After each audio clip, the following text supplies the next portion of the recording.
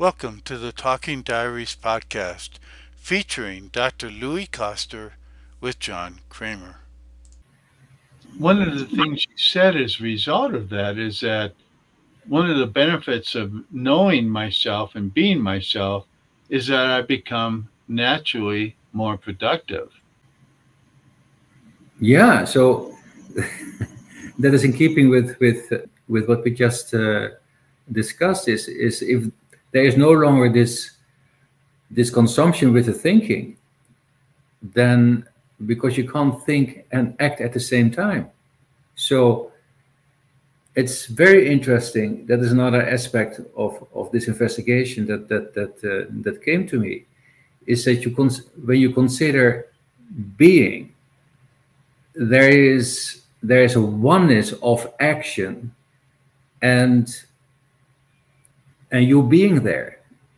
There is, like with the thinking, it that gives the illusion as if you are responding to something, as if you are responding to reality with action. And that is not true. That is inauthentic. That is not being. Like when you are truly being, there is no separation between how you, like your being and action. It is one. And so, and you would know from your own experience, when you are really getting into something, there is no thinking. There's the absence of thinking. And so any thought, or, well, let's say any hesitation to act, is where you are not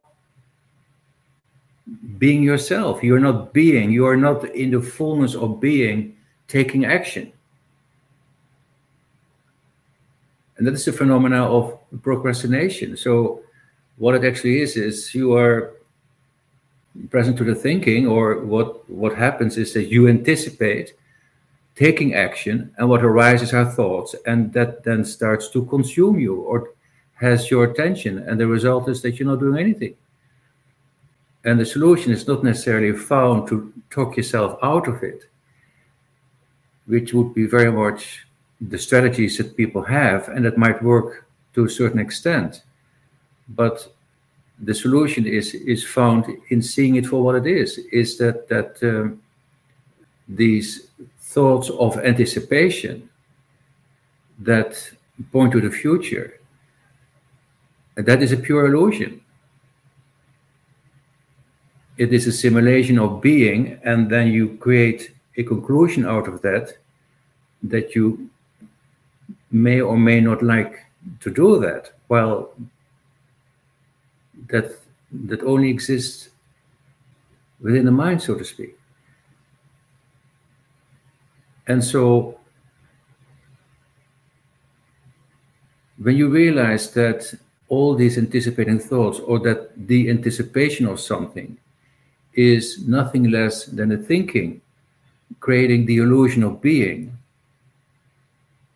it's not real, in other words, then you can step out of it just like that. And when you step out of it, then you are taking action that is grounded in the unmanifested. So you could say that where there is no future, what's left is what hasn't happened yet, which is the unmanifested. And in that sense, you could say that being arises inside of the unmanifested. And anything else is a concept. That is just the illusion of the mind that creates the idea of a perceiver and the perceived, which is not reality. It is a projection of your own imagination.